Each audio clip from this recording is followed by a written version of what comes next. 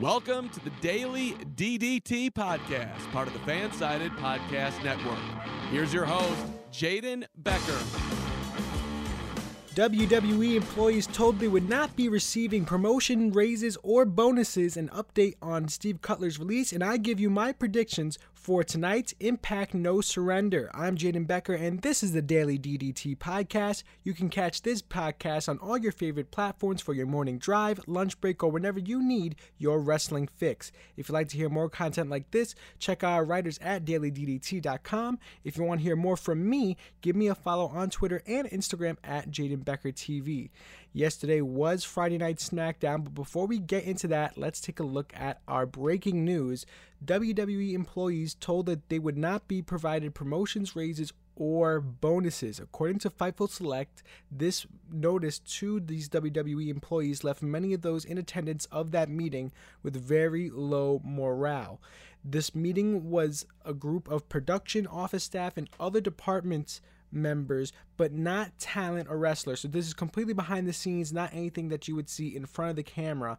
But reports have also come out after this, also from Fightful Select, saying that talent is upset that WWE is making this decision, and anger is at an all-time high backstage because of this decision. Once again, employees not being provided promotions, raises, or bonuses. Just a reminder, WWE recently signed a $1 billion contract with NBC Universal for the rights of the WWE Network, not to mention as well the $1 billion deal that they signed with Fox for SmackDown.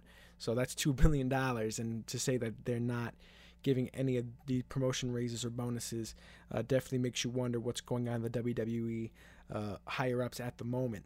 An update on Steve Cutler's release. A few weeks back, Steve Cutler was released from the WWE. According to Wrestling Observer newsletter, Cutler reportedly picked up the COVID-19 virus at Impact Wrestling stars Matt Cardona's house and fiancée WWE superstar Chelsea Green's party. There was a New Year's Eve party, and the virus was picked up there. Vince was said to be extremely upset, and the quote here is livid, when he found out that Cutler got sick because Vince has promised a few WWE wrestlers, including champion Roman Reigns, that they would be in a safe working environment and a respectable promise to make there, given Roman Reigns' history of leukemia. So having that virus, you don't want that anywhere near what you would want to call the WWE circle, if you will. He is currently serving a 90-day non-compete clause from his WWE contract, which will expire in early May, and we could see Steve Cutler in other places, but right now he'll be off any TV screens for the foreseen future, at least until early May. Some good news, WWE signs Christian Casanova. According to Fightful Select, Casanova has 7 years of pro wrestling experience in promotions such as Beyond Wrestling, GCW, and Evolve. And it's also said that WWE has had their eye on him for quite some time. WWE reportedly as well resumed signing talent as usual. They had stopped for a few months back because of the pandemic, obviously, but now are back in full swing. Great to see guys getting contracts again, especially when they deserve it. And with a career that Christian Casanova has had early on, you could see a ton of potential there in the WWE. And in some good news, we get to the back end of the week here. We started this podcast on Monday, but once again, I tell you, we're doing this every single day. You're not going to miss one day without me. And there's some days where news sort of slips through the cracks, and this one slipped through the cracks yesterday. Keith Lee and Mia Yim got engaged. Oh my goodness. Their relationship predates their debut to the NXT Performance Center in 2018. And now they are finally getting engaged. Keith Lee popped the question. Congratulations for everyone here at Daily DDT. Awesome to hear that for Keith Lee and Mia Yim. Even WWE made a remark about it, given Mia Yim's character right now as Reckoning. Maybe they would have been a little bit more under the table about it, but nope, they went straight up. Keith Lee and Mia Yim got engaged, so that was very, very nice to see. Speaking of WWE, last night was Friday Night SmackDown. We're going to get right into it. Before the show, the big things that were supposed to be on SmackDown was Seth Rollins' return, which we saw. And what I didn't mention in yesterday's episode of the Daily DDT podcast was Roman Reigns has a big announcement. That came out yesterday and not Thursday. So that's what we ended up finding out, that Roman Reigns had a big announcement. And of course, it was to start the show. And when has SmackDown not start the show of Roman Reigns in the past few weeks? I honestly can't remember. I saw a tweet. I can't remember exactly who it's from, so I can't give the proper credit here. But it's one of the writers at Daily DDT saying that Roman Reigns starting starting SmackDown is almost the exact same idea as AEW having a women's match at 9:20 p.m. It's almost the same exact odds there, which I found pretty funny. But it's true. Roman Reigns does start the show. And in the ring with Adam Pearce, Roman Reigns obviously makes his very, very long entrance. But, it's Roman Reigns. He gets to start the show and he gets to do what he wants because he is the Universal Champion. Pearce is holding a contract for Elimination Chamber.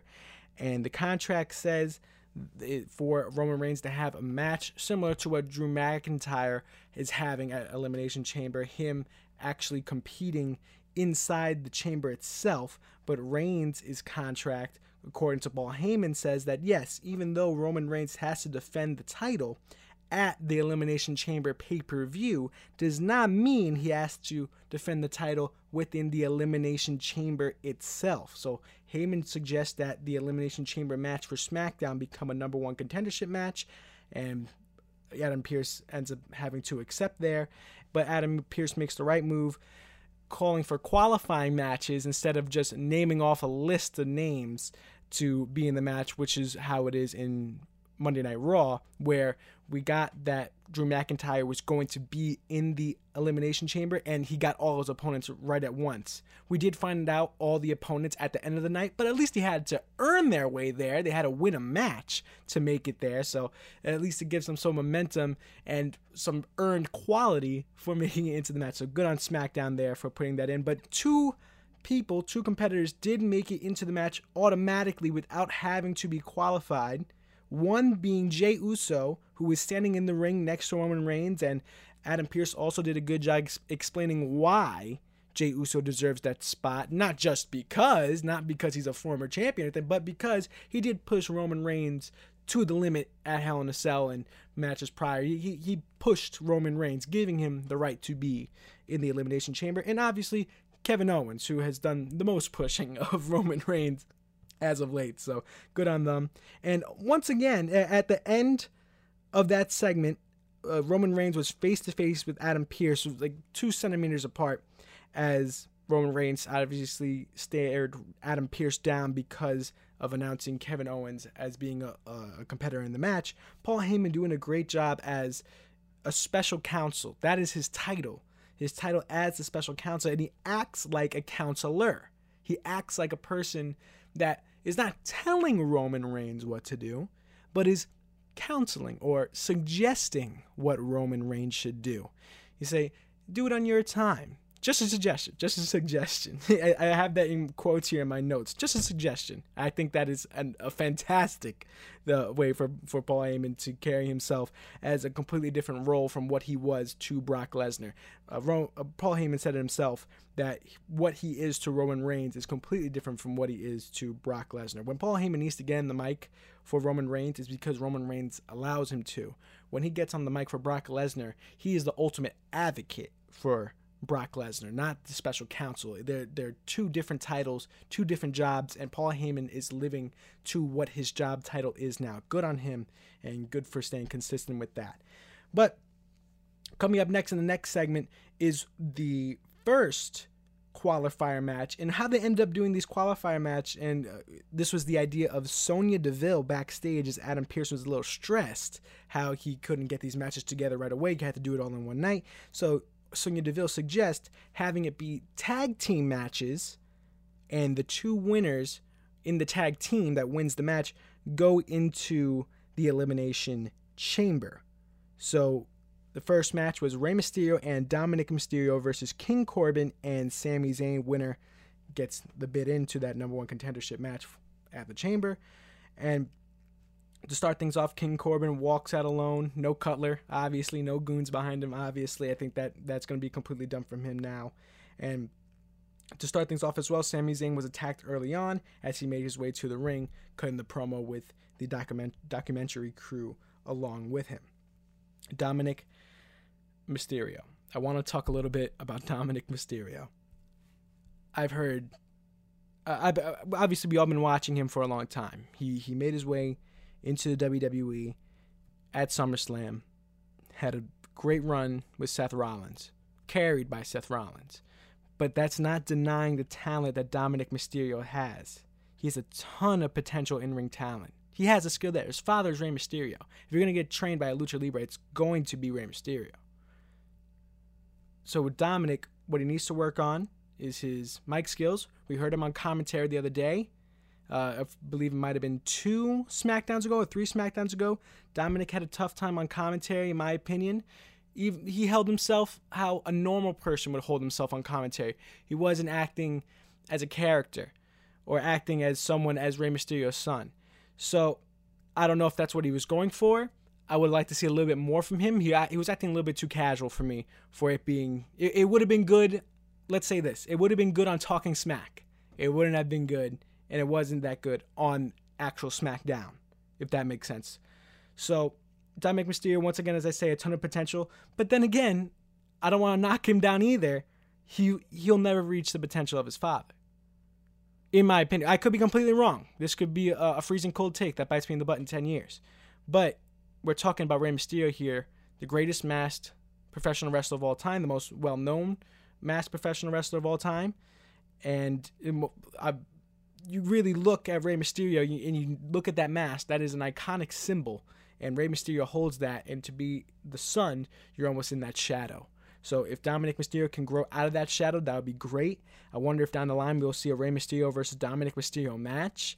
And if they were in the Elimination Chamber, I don't mean to spoil the match here, but they were in the Elimination Chamber together, it would have been nice to see them probably throw some punches or 619 each other. That would have been nice either. But a Helluva Kick to Dominic Mysterio ends the match. Zayn and Corbin are in the Elimination Chamber.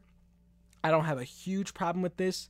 Later in the main event of the show, you'll hear the number one rule of tag team wrestling be brought up, but I won't bring that up now, as Rey Mysterio and Dominic Mysterio, even though they are father and son, haven't been doing a ton of tag teaming together as of late. So I could sort of let this one slide as I wouldn't say a mismatch pairing, but an unfamiliar pairing. And King Corbin and Sami Zayn, both being former champions in their own right, deserve credit to get the victory there. Next segment, Big E has a promo to start before he announces his open challenge for the Intercontinental Championship. And he made a vow to himself to be a fighting champion. Also throws in some cultural references with the Super Bowl and, funny enough, Gorilla Glue. Apollo Crews enters, accepting the open challenge before Big E even announces it. Big E says no because he already beat him twice. He says go back to catering, which is not what you want to see. I love how catering now has become the word of guys that obviously haven't made their full potential. They're just sitting in catering, eating the food, not on TV, going from, if they were in real times, going from city to city and just, taking in the light, but not doing anything with their time in the WWE. Apollo Crews trying his best to stay out of catering, and Big E asks for another challenger. Out comes Shinsuke Nakamura. And in my notes here, I have, oh no, in exclamation points, because what is Shinsuke Nakamura doing here? I wanted him in the qualifying match, not in a match for the Intercontinental Championship where Big E's being pushed to the moon. That's not going to go over well for Nakamura. They gave him his old entrance back. What am I supposed to do there? So the match up next, Big E versus Shinsuke Nakamura. Apollo Crews does stay ringside. And I'm going to talk a little bad about Big E here. And don't get mad at me, but a lot of his matches are looking quite similar. I know the movesets, people are used to having a certain type of movesets, but the structure of Big E's matches are looking pretty similar to me. You got the splash into the apron from Big E, which I honestly enjoy. It's one of my favorite moves from Big E. I like that splash better than the New Day clap splash that he does in the middle of the ring. when he does it onto the apron, it kind of reminds me of Undertaker's leg drop onto the apron. It was just an iconic spot that you would see every week, but it never got old. You could always imagine like the leg dropping across the neck of Batista on the apron like a guillotine. For as a kid, that I always remembered that. I still remember that to this day. That's how much it impacted me. And when Big E does something like that, it still impacts me because I look back on the Undertaker. So I know comparing those two moves might not be exactly the same, but it gives me that same idea, as we're going to see that in every match, and I'm sort of okay with that. Same thing with Randy Orton's draping DDT. I'm okay with seeing that in every match. One thing I'm not okay with seeing in every match is the Uranagi in the corner. How many times are we going to see a Uranagi in the corner? We all know when it's coming, too. Big E's in a corner, someone's running at him, he does a Uranagi. Every single time. So it's such an obvious spot that it sort of takes away from me for Big E. But moving on to the end of the match ends in disqualification as Cruz enters the ring and attacks Big E. I write in my notes here once again, thank goodness Nakamura didn't lose, but still feels devalued for not teaming with Cesaro tonight for a qualifier match. I will get into the exact what the match was for the main event in a bit, but so Nakamura should have been in that match with Cesaro, definitely without a doubt, because Nakamura deserves to be in that Elimination Chamber match, in my opinion. I hope they have something in store for Nakamura as they head towards Elimination Chamber. I doubt it at this point, given how the direction of what the Chamber matches are starting to look like. Next segment, and the biggest segment of the night, Seth Rollins returns. And oh boy, did he return. There was highs in this segment and there was lows. And the beginning starts off with the highs and it ends in the low. So usually maybe you want it the other way around, where you start off low and end high. But we started high but ended a little bit low. So he returns with his old music, Burn It Down. And I'm not going to lie, I yelled it out in my dorm room, and I'm proud of that. I have my notes. Thank goodness that's music's back, because I was sort of sick and tired of hearing the Messiah music. Yes, it fits him and it fits what he was trying to do, and he really rammed into that character and did a good job for when he had it. And I still love that old music. For me, it brings back emotion, and that's what you want as a fan. You want that emotion to come out of you. The ring was surrounded by the SmackDown locker room, and it was nice to see that as well. I remember back, it was the 2019 Survivor Series or the 2018 Survivor Series. That's my trivia. I'm very bad at trivia. So it was one of the Survivor Series where Seth Rollins said that he wanted to be that leader of the locker room. I believe it was a 2019 Survivor Series. He wanted to be the leader of that Raw locker room, which led to the Messiah gimmick. So it was sort of the same look, but now on Friday Night SmackDown and after his return. So, and also honoring a guy that had just had a kid. He mentioned that himself. And he noticed in his time out that he changed. He changed hopefully for the better, and that he's the father of a perfect baby girl. He said that himself, and that was touching. That almost brought a tear to my eye, Seth Rollins saying that. And when someone becomes a dad, I can't say that. I'm 19 years old. I don't know how it is to be a dad, but you can imagine the emotion that's coming out of Seth Rollins, and that was legitimate there. That was as close to a shoot as you're gonna get from Seth Rollins there, and that was really, really nice. And he said he changed his life with a new vision, and that vision is that he believes that he's the great leader once again, and everyone leaves ringside. So yes, we saw the high, and then we got to the low. That low there believes that he's the greatest leader once again. I don't know how to feel, because I understand that he wants to run the course of the Messiah gimmick or of this leader gimmick, but at the same time, the WWE recognizes that we might be sick of this. So what do? They have everyone leave ringside, proving that they're sick of it. We're sick of it. We don't want to see it. Building our sickness into the storyline. So I see that effort there.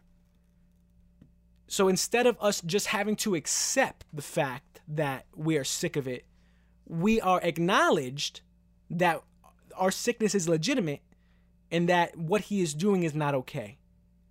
Thus making him wanting to continue this gimmick okay.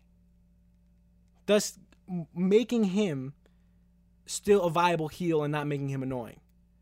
It's okay to be annoying in the WWE because that gets you some heat, but at least it legitimizes it for us. It's not just shoved down our throats. It's legitimized for us. Only one person is left at the side of the ring, and that is Cesaro. And Cesaro, we thought for a moment he might join sides with Seth Rollins. That would have been a bad idea, given the career of Cesaro, being another lackey, not what you want to do.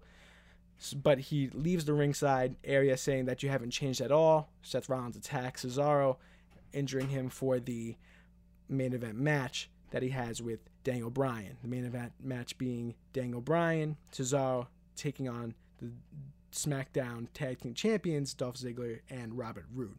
That being the main event. But once again, it was nice to see a sort of babyface Rollins for the first 5 minutes of the segment, but I was hoping for a different Rollins to go the whole way through, but once again, we are legitimized for our feelings by the way that the rest of the locker room left the ringside area. We are legitimized in that feeling. We are allowed to be upset, so it's okay. The next segment, Bayley versus Liv Morgan with Ruby Riott. You can only imagine which way this match is going to go on WWE television. Liv Morgan dominated early on, and she looked really, really good. This looked like a match that Liv Morgan was going to win. And Bayley Kay enters to apologize for the weeks prior, ends up screwing Liv Morgan from the victory. Bayley wins. And in an alternate universe, Morgan wins this match. The Riott Squad go for the tag team gold. And we see the Riott Squad start building towards the future because Bayley really isn't entrenched in any storylines at the moment. There's no reason to protect her in any way. She already held so much legacy. For her to get a quick loss to Liv Morgan boost Liv Morgan to the moon, and it doesn't really hurt Bayley that much either because we know what she can do, and for her, and she'll be able to rebound no matter what, especially if there's a women's elimination chamber match. We could see her bounce back in that as well. But either way, Bayley gets the victory at the end of the day, and that's it. Liv Morgan's left to be upset as always. Ruby Riott's left to be upset, and Billie Kay screws it once again. But I would have liked to seen Liv Morgan win this match, but it's the WWE. Bayley's usually the better pushed person is going to win the match. We're not going to see any surprises that often, and when we do, those are legitimately surprises. That's why they call them that. It's not an all-the-time thing. But this was a moment where it could have happened. So maybe we could see more of these in the future and recognize it of when they could have happened, and when they do happen, we'll be genuinely surprised. Next segment, Street Profits versus Chad Gable and Otis. Both tag teams trying to get themselves back in the SmackDown tag team picture. Welcome back to the Street Profits, back together once again. They went to Daytona to gift number 9 of the Napa car, Chase Elliott, a WWE Championship belt, which it's a little odd given the fact that he didn't win the Daytona 500 this year. It would have been nice to give it to the person that won it, like how they gave the Buccaneers a championship belt for winning the Super Bowl. Wouldn't you want to give the belt to the person that won the Daytona 500? But I guess there's a connection there with Chase Elliott in the WWE. And gifted back helmets from the Napa 9 car and number 9 solo cups as well.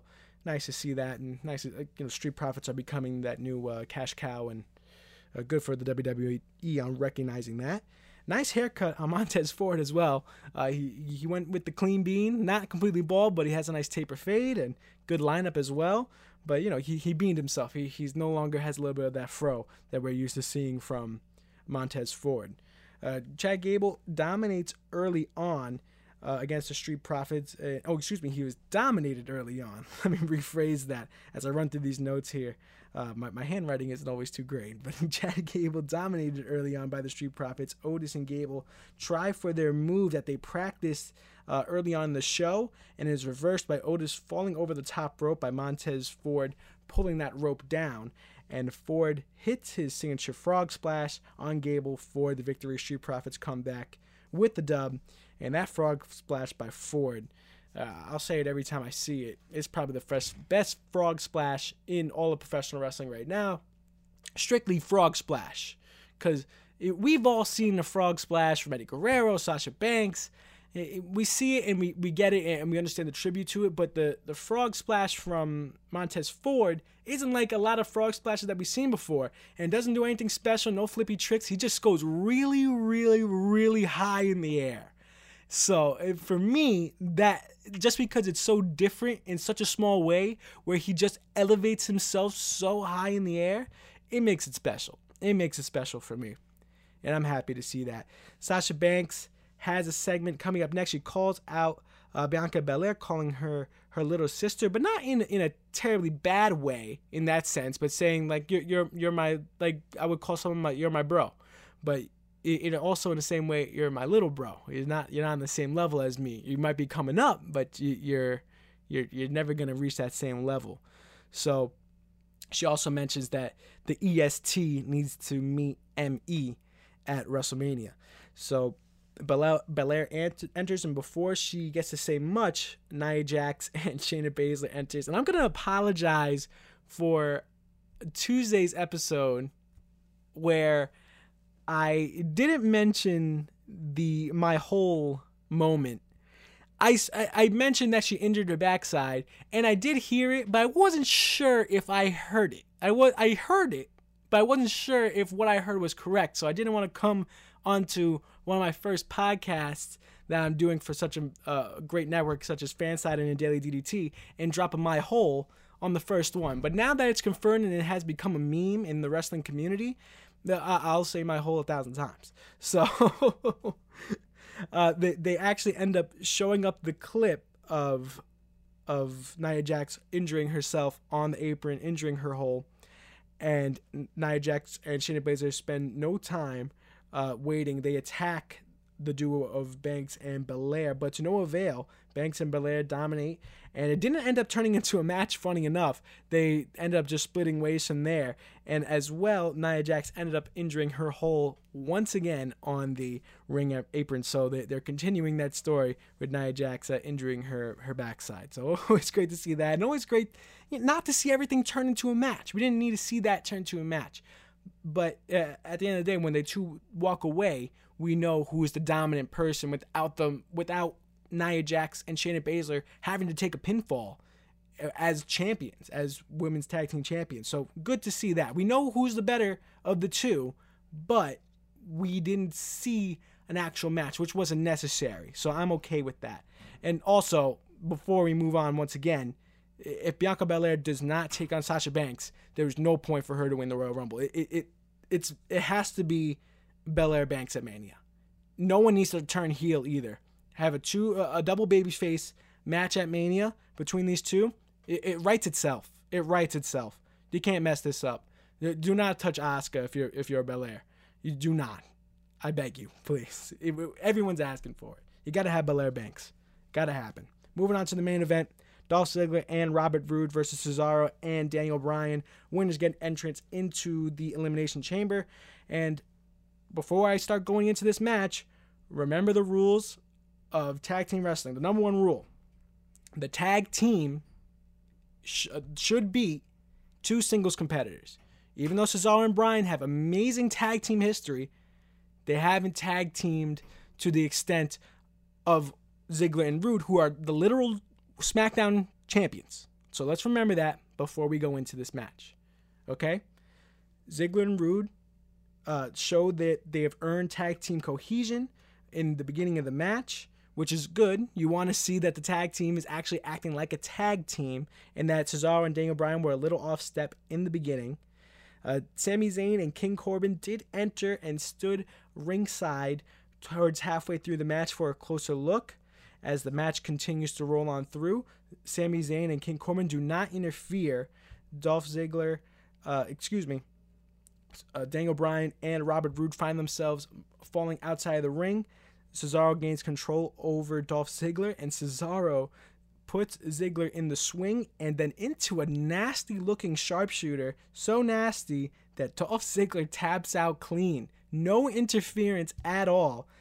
So think about what just happened here. Just listen, at the end of the day, the people that were supposed to be in the Rumble won, in the Elimination Chamber won. Cesaro and Daniel Bryan. They both deserve to be in the Elimination Chamber. Ziggler and Rude had no reason to be there. But why give Ziggler and Rude a loss as champions to two guys that aren't in a tag team together? Once again, not denying their tag team capabilities, but they're not in a tag team together. Why give them that loss? Why? It makes no sense to me. And a clean loss at that, when you had the opportunity to have the interference from Sami Zayn and King Corbin, who were ringside, not like coming out of nowhere, who were there. So the fact that it happened clean, yes, they're pushing Cesaro really, really hard right now, and I get that. And a lot of people appreciate that too. But what you're delegitimizing your tag team division.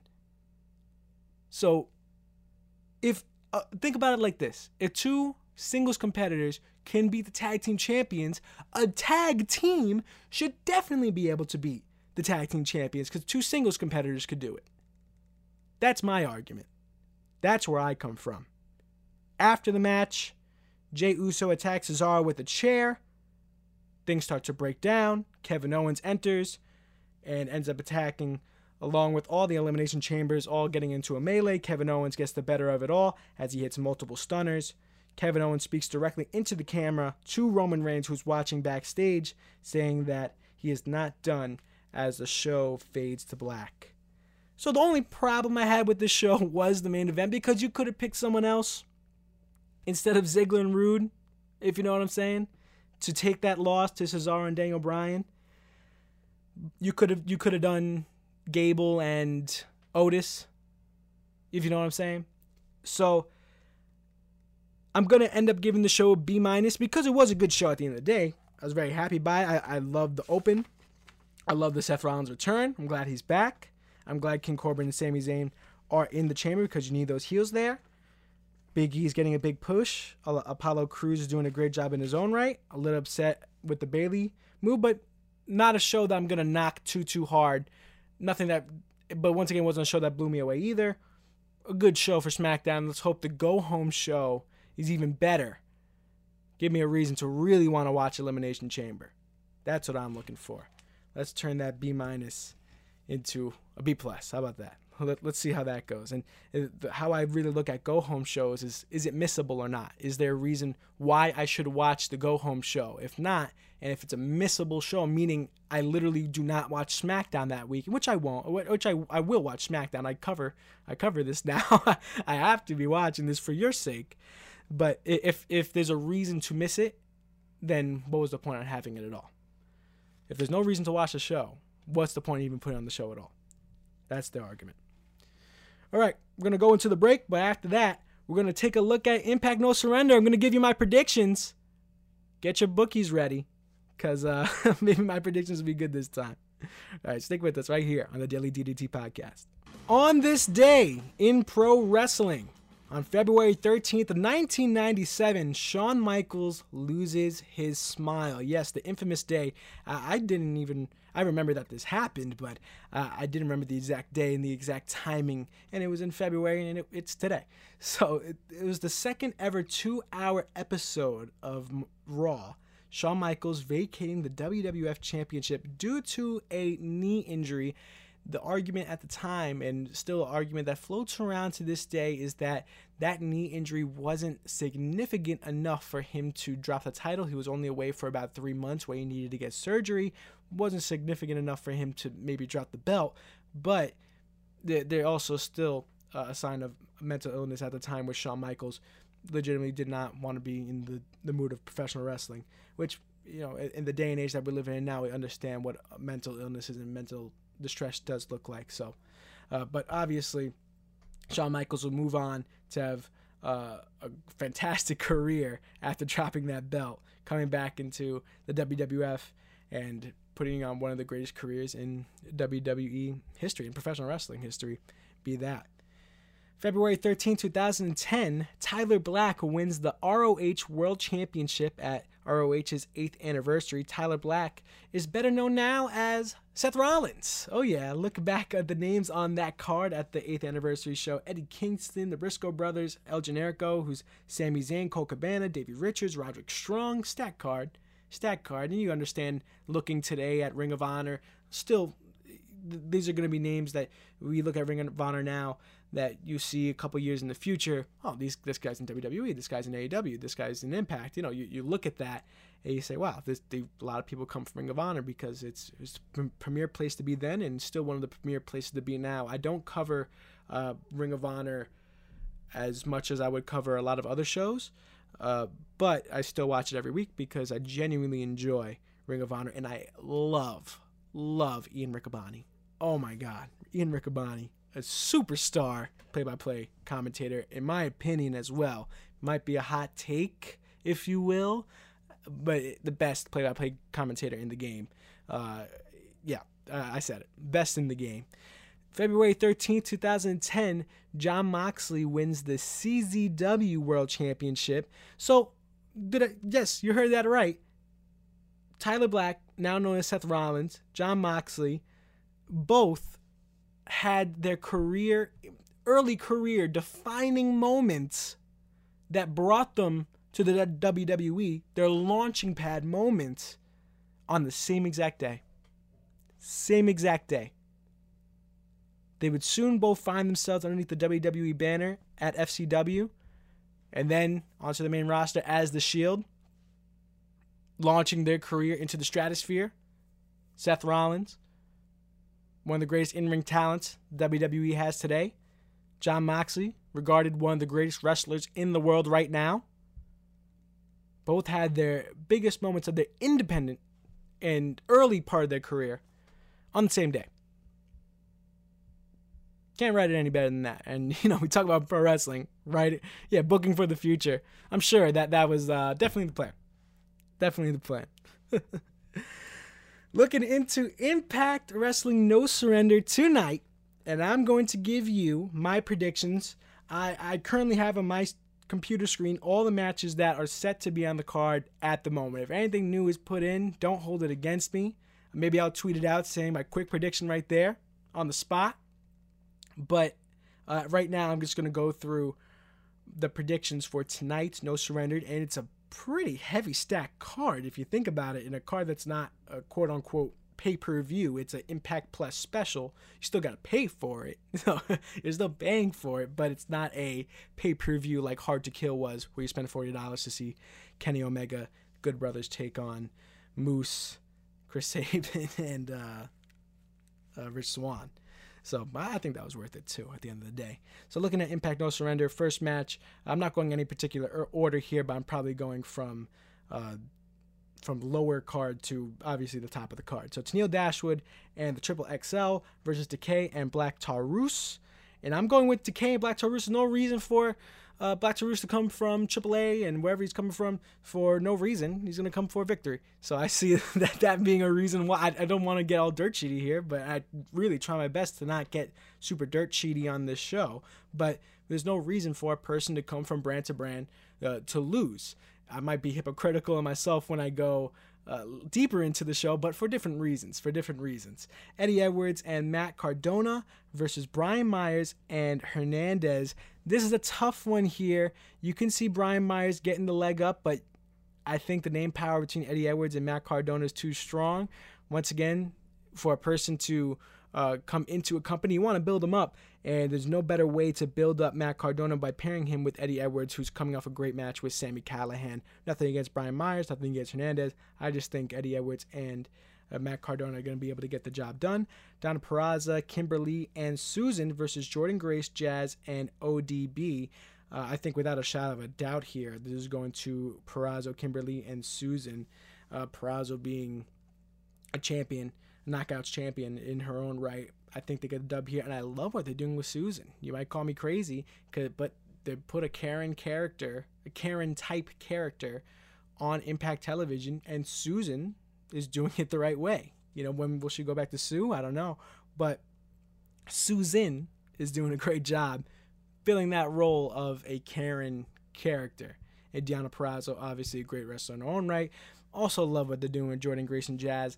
I didn't talk about it when I mentioned Genesis when I was talking about Impact Wrestling a few days ago, but the Jordynne Grace Jazz match that they had was fantastic because it was the first time in a long time that I saw in professional wrestling two friends, if you will, that are females go at it over something just to say, all right, let's just do it. Let's just go for it. We could see that between Bianca Belair and Sasha Banks very soon.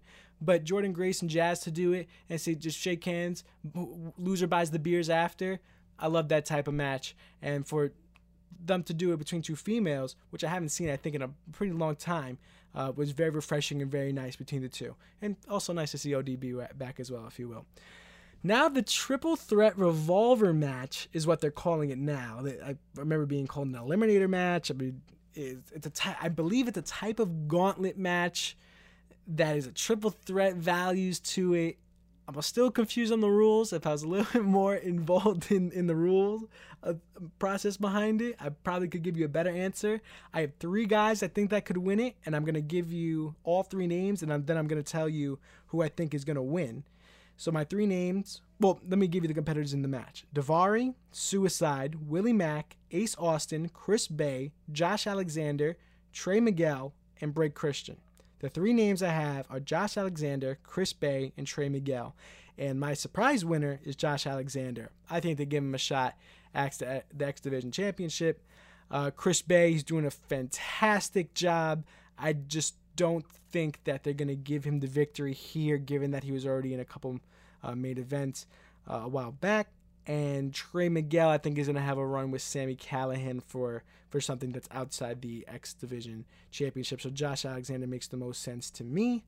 Next match, and this is probably my favorite match of the night, Deaner versus Jake Something. And I'm glad it's Jake Something now, not Cousin Jake. They gave Jake a last name, and that last name was Something, his independent name, Jake Something. So very nice to see. I have Deaner winning this match, and Deaner wins the match.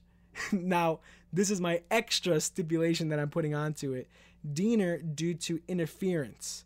So obviously, some interference from Eric Young could happen, leading to future down the line a steel cage match between Deaner and Jake Something. I do not want this to end on an Impact Plus special. I want this to end at a pay-per-view. This is too big for me, in my opinion, especially with these two being a tag team and breaking up like this. Let this end at a pay-per-view in a steel cage. Let it mean something. Keep all the hoopla out. Let these two duke it out in a steel cage. I think that would be fantastic. Impact Knockouts Tag Team Championship, Fire and Flavor, who are the champions, versus Havoc and Nevaeh.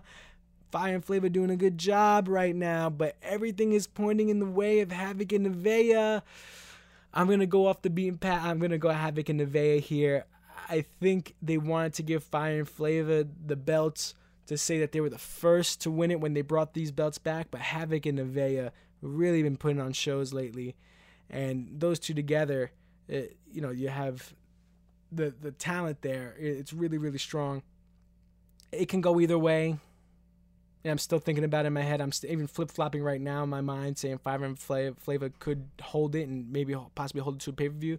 But I feel like there does have to be a title change here, and I think Havoc and Nevaeh are going to be the ones to do that there. Impact X Division Championship, TJP, the champion, versus Rohit Raju. I think it's going to stay with TJP here. Rohit Raju had his chance. I think it stays with TJP with the X Division Championship. I think one of the guys that come out of the Triple Threat Revolver match will be the one to take it off of TJP. Might not be right away, but I think that Triple Threat Revolver match, they're going to want to make it mean something if they're going to do it a little bit more often. The Impact World Tag Team Championships, the Good Brothers, who are the champions at the moment, versus Chris Sabin and James Storm, who just found their way into this match this Tuesday, versus the big name here, AEW's Private Party. No word if Matt Hardy's going to be there along with them. Probably will. All the signs are pointing in the way of the Good Brothers losing the championship. And it kind of makes sense. They make a triple threat match so the Good Brothers don't have to be the ones to get pinned.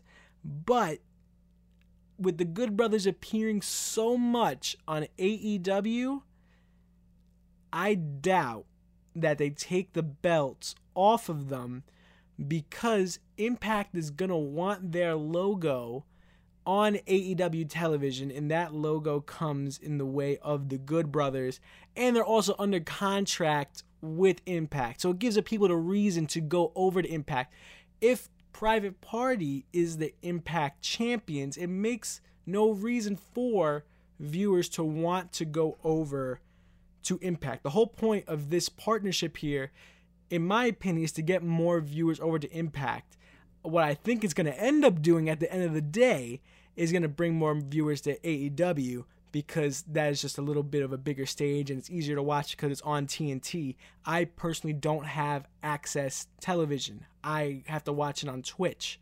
So TNT is available for almost everybody, you know? So I find it easier for everybody if the Good Brothers come out as the champions at the end of the day. If Private Party becomes champions, that's going to be a little bit suspect for me. For Impact's sake.